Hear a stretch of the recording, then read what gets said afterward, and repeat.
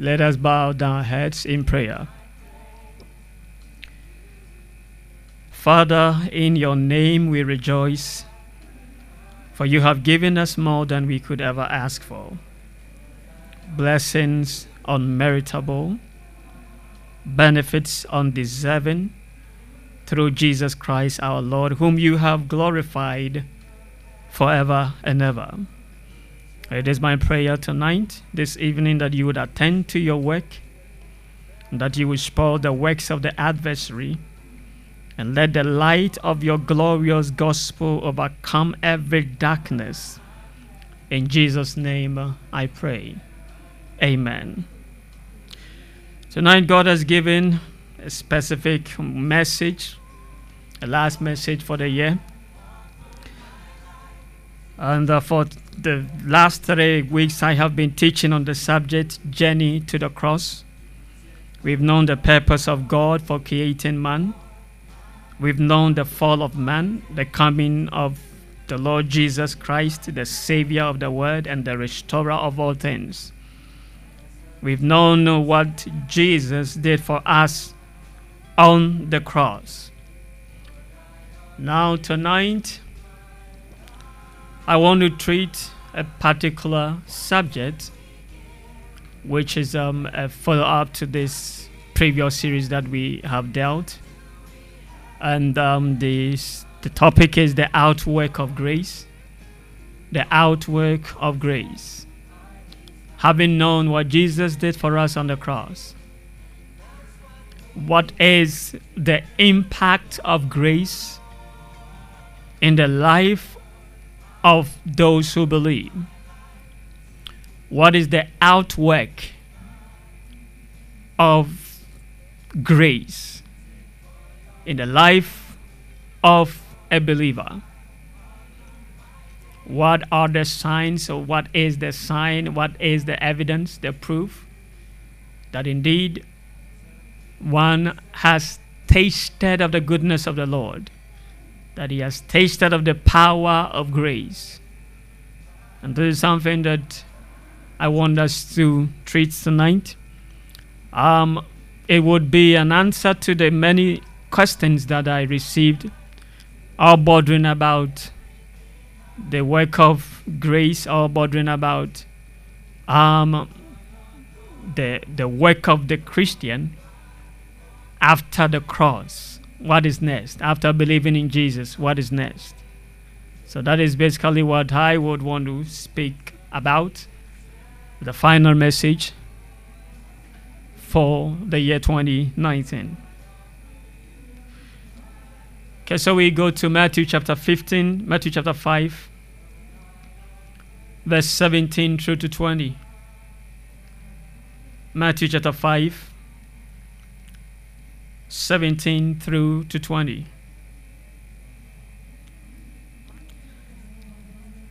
And I read,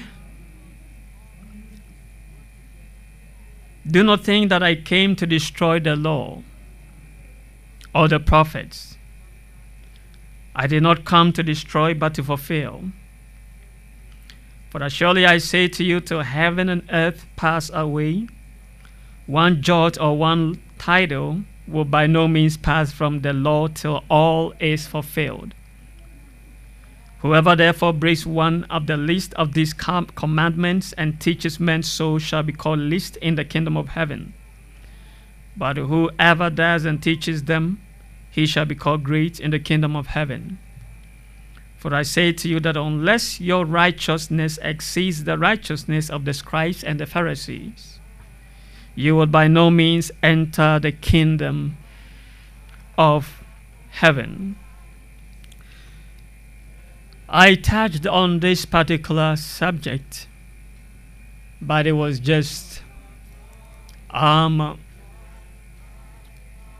case that I used. I didn't really dwell much on it. And so I realized that many people want to understand this and understand it well. The great confusion in the church today stems from this the very verse that I just read, because the question is, if Jesus said that he did not come to destroy the law or the prophets, why do some Christians say that we are not under the law or under law, but under grace? The thing is, it is not what they are saying. It is not their own words. It is what the scriptures say, according to Romans chapter 6, verse 14, that we are not under law, but under grace. And I would, by the grace of God, attempt to address this issue tonight. My advice is that we don't have to be divided in doctrines. This is not a party politics.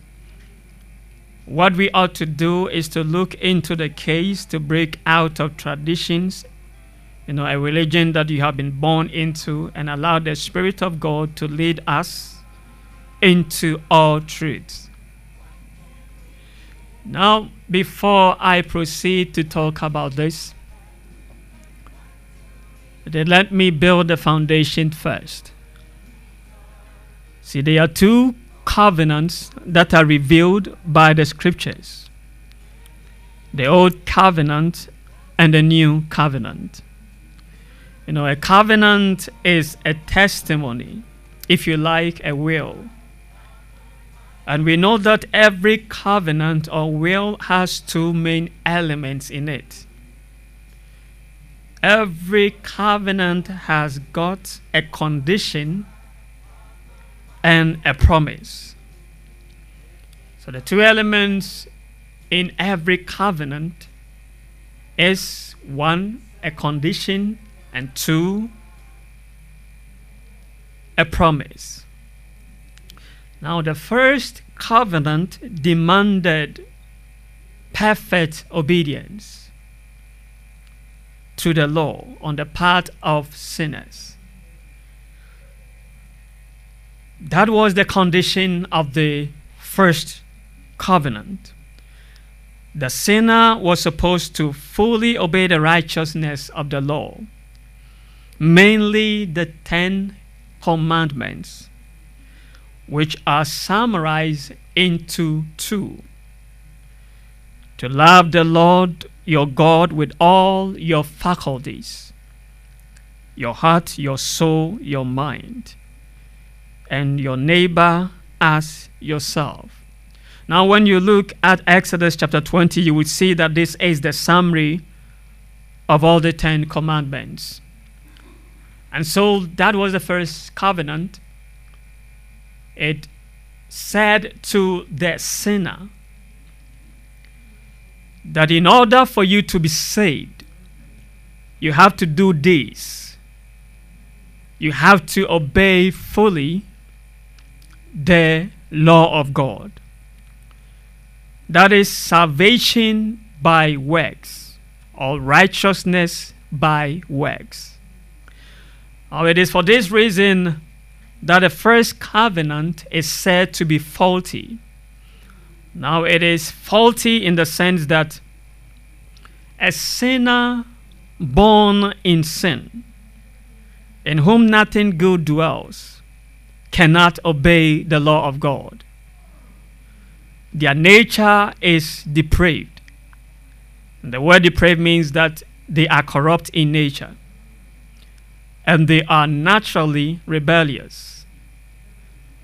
For the heart, of course, is corrupt. And because it is corrupt, out of the heart,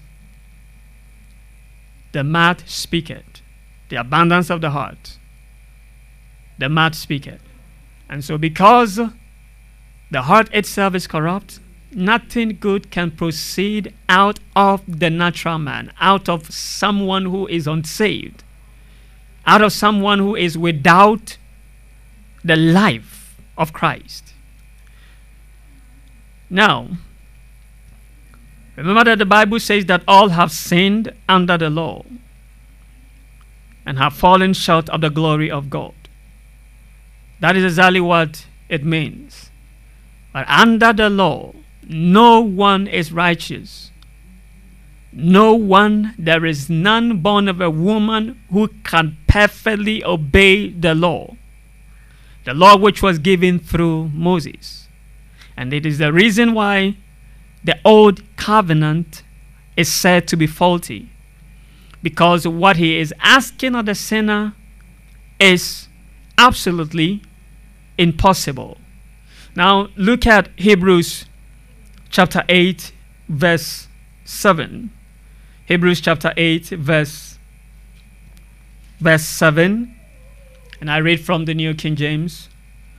It says that, for if that first covenant had been faultless, then no place would have been sought for a second.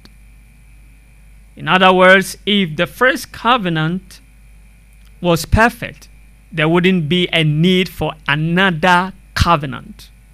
And so verse 8 says that because finding fault with them, he says, behold, the days are coming, says the Lord, when I would make a new covenant with the house of Israel and with the house of Judah, not according to the covenant that I made with their fathers in the day when I took them by the hand to lead them out of the land of Egypt, because they did not continue in my covenant, and I disregarded them, says the Lord.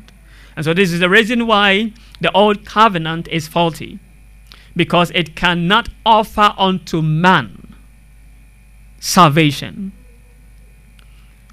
Now when we look at what we just read, the question would be, did the Holy God make a mistake? Is God unwise who gave the law to Moses?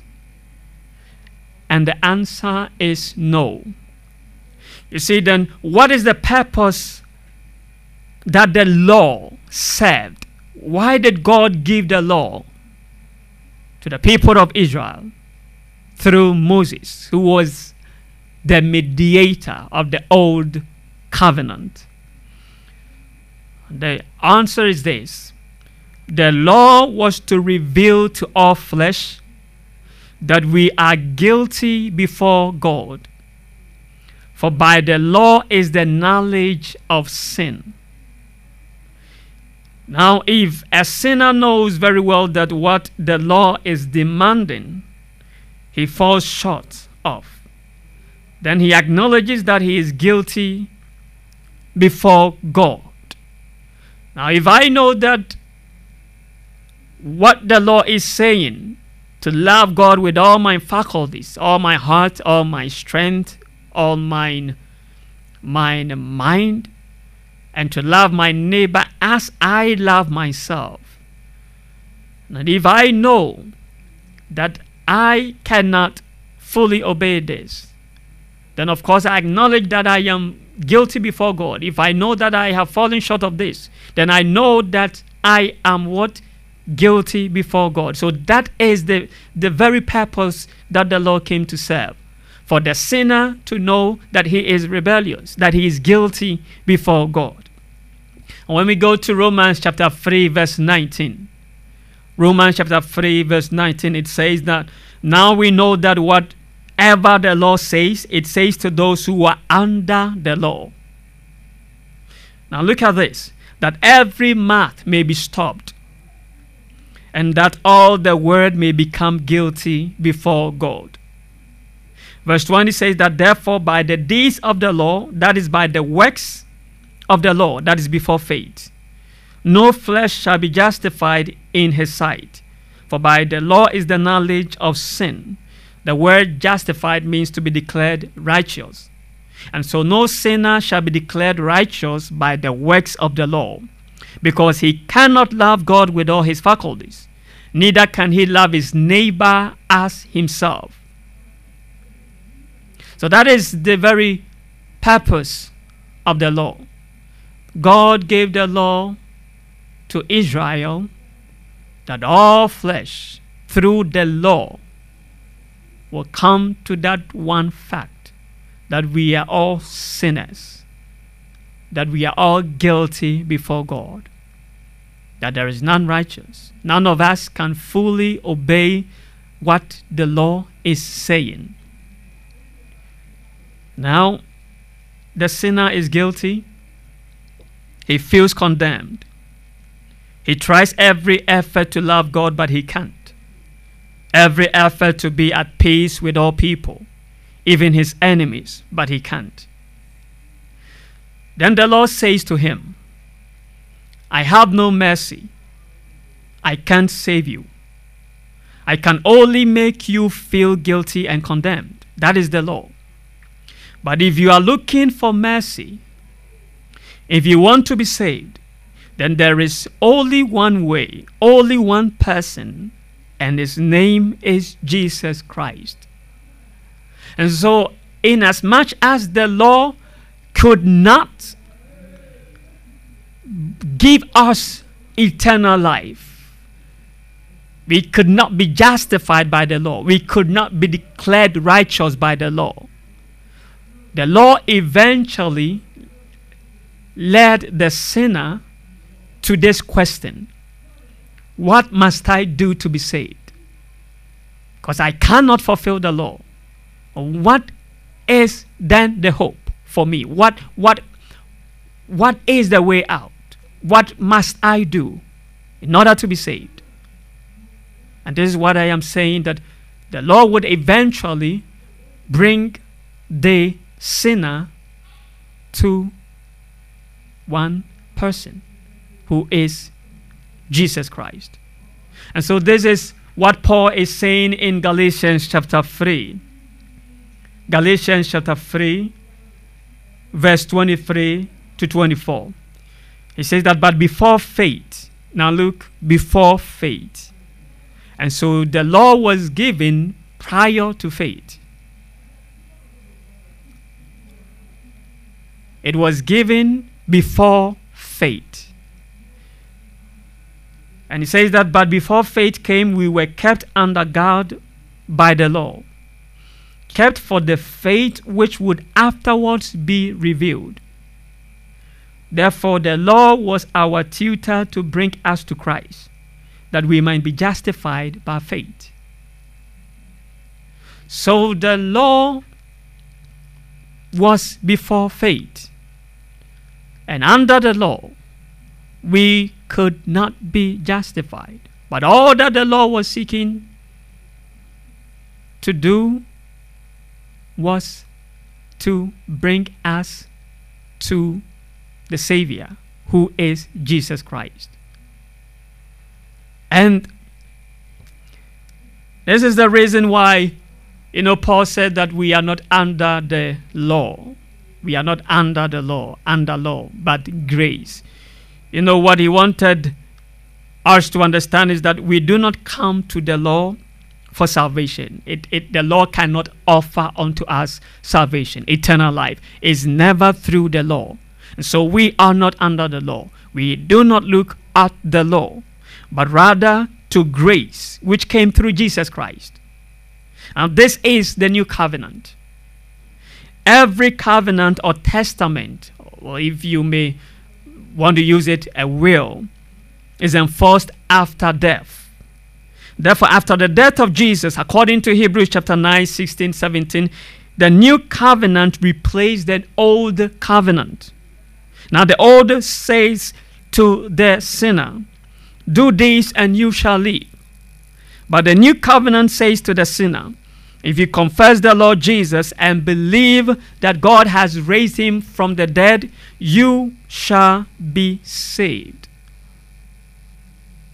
And this is the new covenant. This is the reason why we are no longer under the old covenant. For those who desire or want to follow the old covenant, they would stand before the judgment of God without mercy. Because the old covenant does not offer to sinners mercy. He says that do this or you die. And that is the old covenant. That was the law that was given to Moses.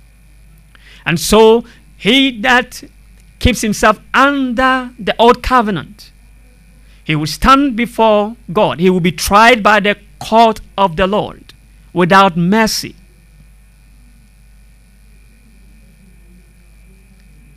Now, when Jesus died, it marked the end of the old covenant.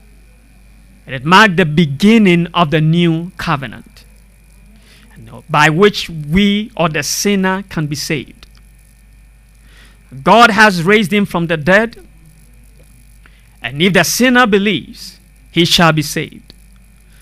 It does not say to the sinner that you must do something before he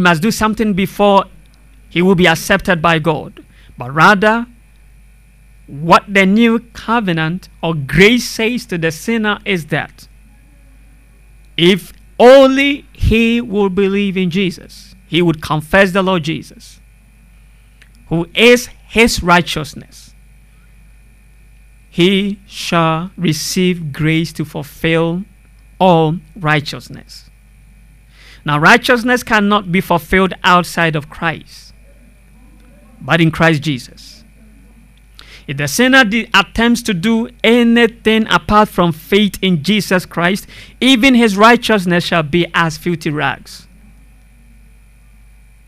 And now I say again, if a sinner attempts to do anything apart from the first requirement of the new covenant, which is to confess the Lord Jesus and to believe that God has raised him from the dead, that is the living faith that we speak about.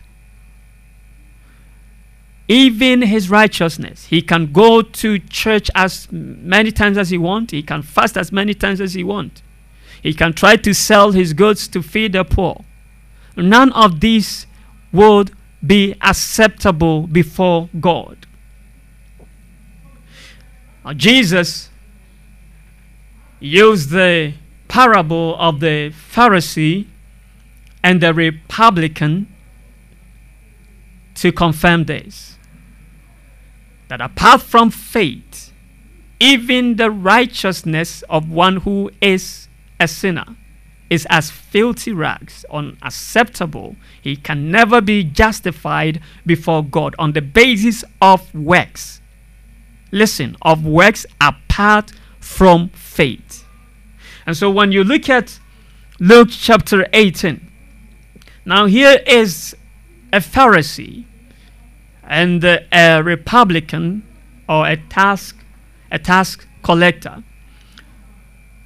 Now these two men went up to a temple to pray, according to Luke chapter 18 verse 9. The Pharisee stood and prayed with himself. He prayed to God. God, I thank you that I am not like the other men. I am not like extortioners. I am not unjust. I am not an adulterer. I am not even like this tax collector. I fast twice a week. I give tithes of all that I possess. Now it says that this man trying to, achieve his own righteousness, trying to come to God on the basis of his own righteousness, being ignorant of God's righteousness, trying to establish his own righteousness, he was rejected by God. Because what he's telling God is that, God, I have fasted. I have paid my tithe. I am not an adulterer. I am not sleeping around with other people's wives. And I have never faltered in the payment of my offerings, my tithes. And I am not even like this tax collector. He was boastful before God. And he is seeking to be justified on the basis of what he's doing.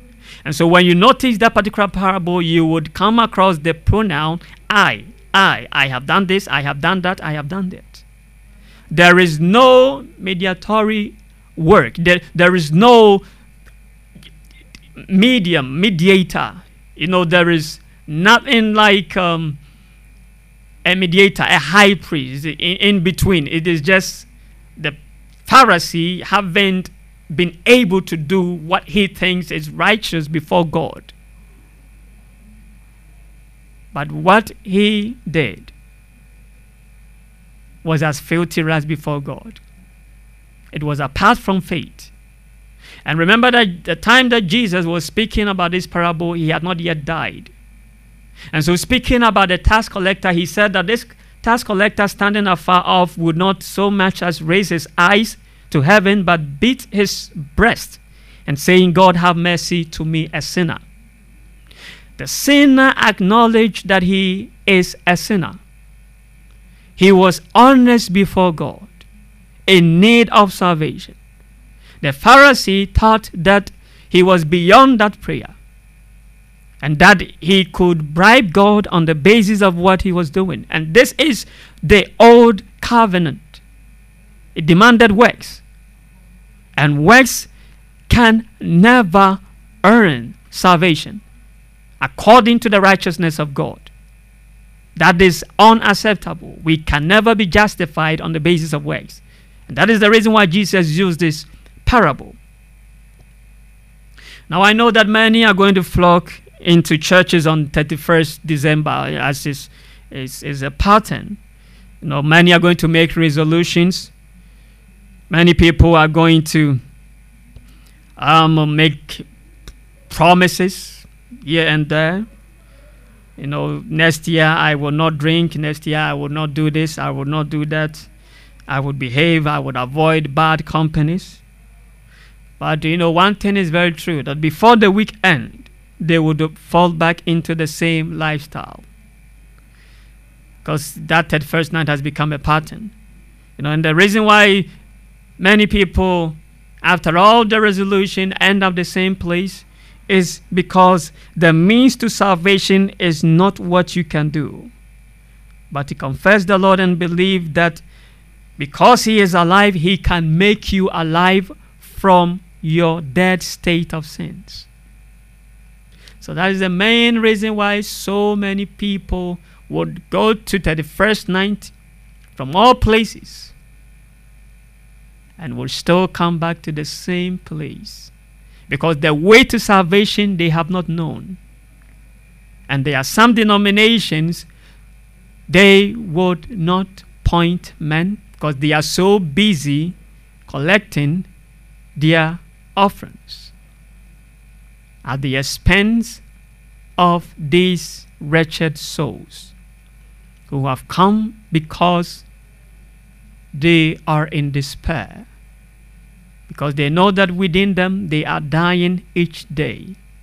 They are sinking deeper and deeper into hell. But most denominations, some, are too blinded by their offerings that they do not point them to the way of salvation. And others who attempt would only preach the law, to do that, to do this, don't do this. Next year, make sure you don't go to the beer bar. You think the sinner doesn't know that what he is doing would eventually lead him to death? He knows. But he has not the power to deliver himself. He has not the power to please God.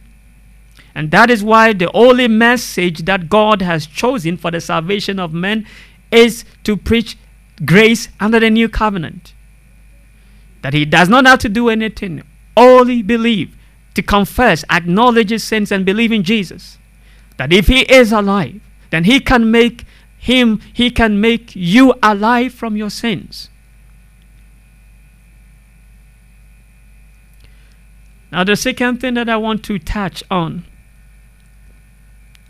and this is a question that someone asked. So having believed in Jesus, when you believe in Jesus, is that all? Is that all there is to do? If one believes in Jesus, he confesses the Lord Jesus and believes God that he has raised him from the dead, is that all? No, that is not all. And that is what would bring us to the scripture that I just read. Now look carefully at Matthew chapter 5. Matthew chapter 5 verse 20. Now Jesus says something that is very important. He says this, "For I say to you that unless your righteousness exceeds the righteousness of the scribes and the Pharisees, you would by no means enter the kingdom of God." Now this is heaven's ticket. This is what Jesus is saying, that there is only one ticket that can take one to heaven. And this is the ticket of righteousness. Now this is the kind of righteousness that is above the righteousness of the scribes and the Pharisees. Now it would behove on us to understand this. What is the righteousness that exceeds the righteousness of the scribes and the Pharisees? Now before Jesus got to this part, he started by saying this, that do not think that I came to destroy the law or the prophets, but I came to fulfill.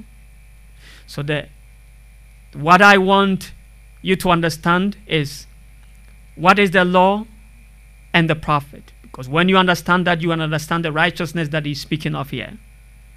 So the law and the prophets. Now a lawyer came to Jesus and asked a question, testing him. And this was the question that the lawyer asked the Lord Jesus. He said, "Teacher, what is the great commandment in the law?" And Jesus said to him, "You shall love the Lord your God with all your heart, with all your soul, and with all your mind." Then he added, Matthew chapter 22, verse 38. "This is the first commandment, and the second is like it. You shall love your neighbor as yourself." Then he said that on these two commandments hang all the law and the prophets. And so, this is what the Lord Jesus came to fulfill. The summary of all the 10 commandments, that is true holiness or righteousness, is fulfilled in these two: the vertical love and the horizontal love. That is love to God and love to humanity. That is all that the Lord Jesus came to do. He said that he went about doing good. And again, he says in Philippians that he was obedient even to the point of death. And the Lord Jesus is saying here that he is not speaking about the ceremonial laws. He's not speaking about coming to fulfill some kind of rituals, the food and some kind of the circumcision, or some kind of whatever you can think of as an external obligation. The whether he did not come to fulfill. Let me just say, well, if you go to church on Sunday, well, that is the right way to go to church on Sunday. Saturday is to be condemned, or that if you go to church on Saturday, that is acceptable. If you go to church on Sunday, that you are condemned. That is not what Jesus is saying here. All that he's saying is that the main purpose of the law is love, is charity. And that is what Jesus came to fulfill. And this is something that the church needs to understand. Anything outside of this is traditions of men.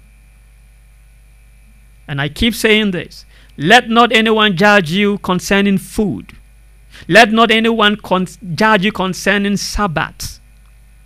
Let no one judge you concerning drinks and circumcision or some kind of external works. The only requirement and obligation is charity. Because in love is the fulfillment. All holiness, all righteousness is embodied in this one obligation, which is love or charity. Now let me proceed from here. We are saying that a sinner will never be justified on the basis of his works. Now, this is the truth. When a sinner believes in Jesus, when a sinner truly receives grace, the evidence or the proof of that is righteousness. He fulfills the law through Jesus. Now I take it again. The sinner can never fulfill the law until he comes to Jesus. Now when I talk about the fulfillment of the law, I am only talking about the moral, what Jesus is speaking of that he came to fulfill. The love for the Father and the love for humanity. It is only in Christ that we can fulfill this righteousness. That is the only righteousness that is acceptable before God. Because out of this is all holiness. It's all righteousness. And so you will notice that Paul said something in Romans chapter 3 verse 31. Paul said that when some people were trying to say that, well, do you mean that so when someone comes to Jesus, there's nothing to do? And Paul used the word, he said that, do we then make void the law through faith? Romans chapter 3 verse 31. He says that certainly not. On the contrary, we establish the law. What Paul is saying is that on the contrary, we fulfill the law. That is in Christ Jesus, not outside of Christ. So in as much as we cannot please God, we cannot, receive salvation by works. That is works before faith. The living faith in Jesus produces this righteousness. That is grace within the heart produces the fruit of righteousness. And all righteousness is embodied in one, charity or love. Now look at Romans chapter 13 verse 8 to 10. Romans chapter 13 verse 8 to 10, and it says that owe no one anything except to love one another. For he who loves another has fulfilled what? The law. He who loves one another has fulfilled the law. And that is because he is in Christ Jesus. And that is the power of grace. It produces the righteousness of Christ in the believer. And he says that for the commandments, you shall not commit adultery, you shall not murder, you shall not steal, you shall not bear false witness. Remember the 10 commandments. You shall not covet. And if there is any other commandment, are all summed up in this saying, namely, you shall love your neighbor as yourself. Verse 10 says that love does no harm to a neighbor, therefore love is the fulfillment of the law. That is what Jesus came to fulfill. And that is what all Christians are obligated to fulfill. That is the good works of the Christian. The Bible says in Galatians chapter 5 verse 6, neither circumcision or uncircumcision avails anything. In other words, in Christ, circumcision, uncircumcision is irrelevant. It is useless. It is baseless. But there's only one thing that is important: faith working through love. And that is the new creation. That is the new life, the new covenant life. For love covers multitude of sin. And it is the only thing that the Pharisees did not really understand. It is what they neglected. And it is the reason why when Jesus came, he was always condemning their outward works. For outside is so clean, but within is full of uncleanness and wickedness.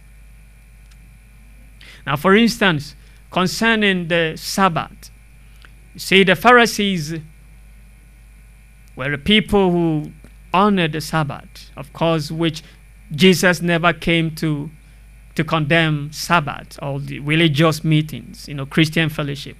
He did not come to condemn, but he came only to make us understand the purpose of the Sabbath.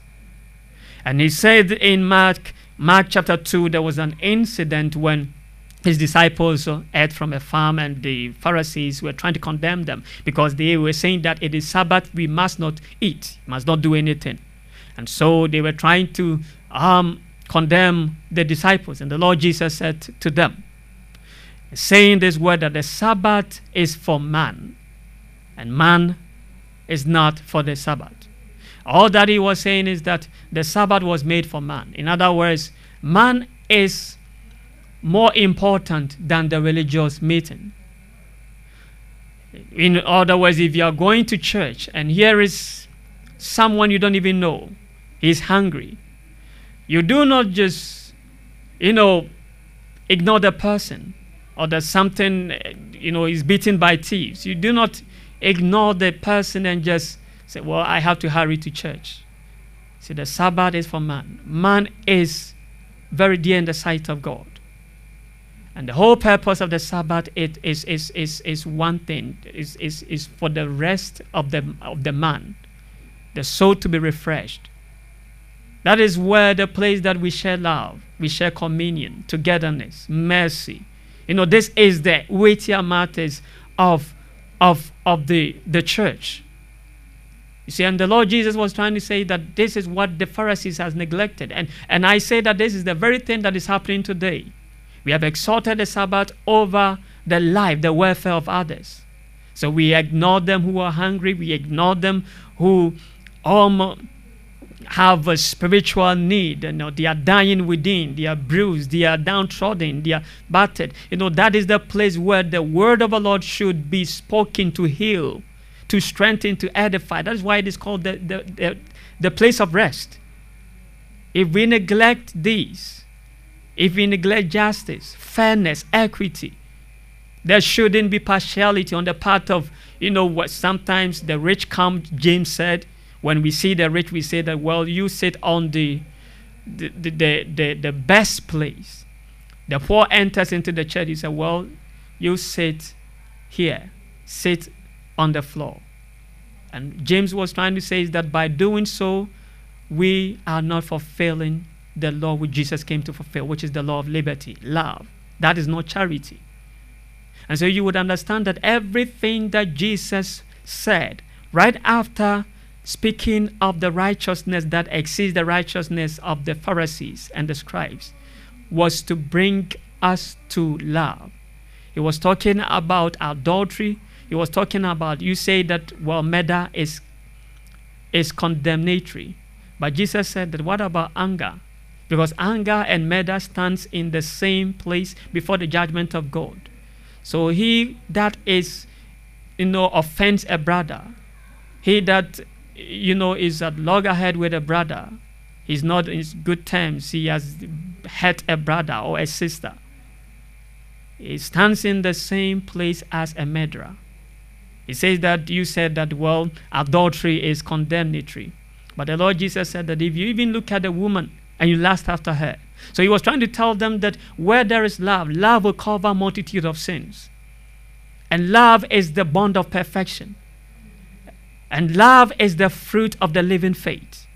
This is the only righteousness that exceeds the righteousness of the scribes and the Pharisees.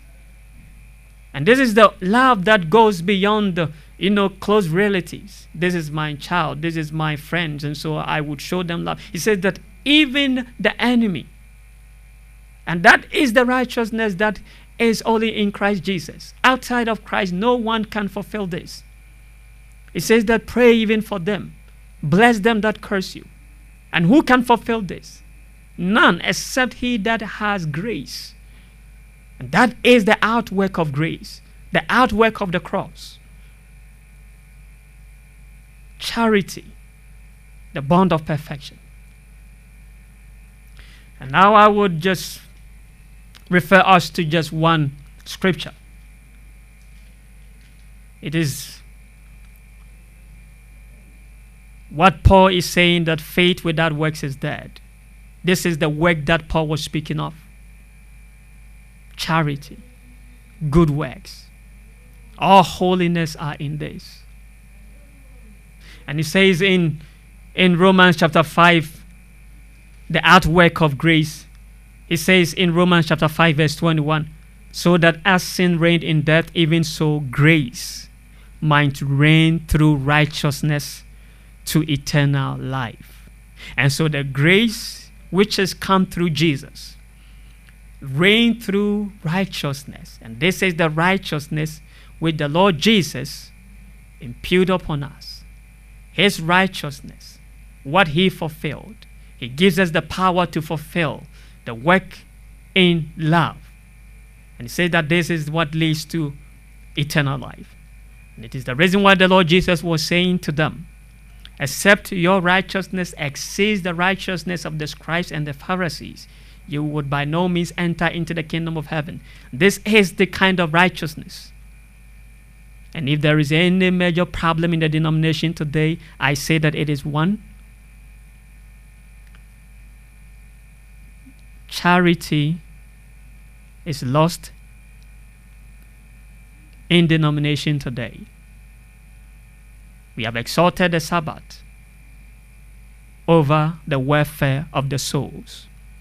We have neglected the souls, and we have exalted things that are irrelevant in the sight of God. But we ought to understand that there is only one righteousness that is the ticket to heaven, and that is charity. Jesus Christ, after paying all the price, the sufferings and everything, the cross, is to bring us to this righteousness. This is the product of the living faith. To love God, to love humanity, and which is only fulfilled in Christ Jesus. The Lord bless you so much for making time with me this evening. And I believe that by the grace of God, I've been able to some extent, answer your questions, those of you who wanted to understand as to whether there is a work to do as a Christian. You follow after Matthew chapter 5, verse 21 onwards, and you would know that grace doesn't give people the liberty to sin, but rather grace produces the fruit of righteousness, which eventually leads to eternal life. Show me a Christian, and I'll show you one who has this righteousness. God bless you for making time. The grace, the peace of the Lord abound in your life. And may the coming year bring to you glad tidings of miracles, that you would come to the knowledge of Christ beyond what you have known, that you would not be hindered by the traditions of men, what certain people are saying, but that you would come to know the truth which is only revealed by the Holy Spirit. May you be blessed beyond curse, grace beyond disgrace. In the name of Jesus Christ, I pray. Amen. So next week, the very week of the year 2020, God willing, I will be here with the word of the Lord. And if you want to get in touch with me, the line is 0558-345-267. It may be a special request, prayer request, or it may be there's something that you want to ask. You can call the line 0558-345-267, 0558-345-267, and lastly 0558-345-267. The peace of the Lord be with you. Same time next week. Bye-bye.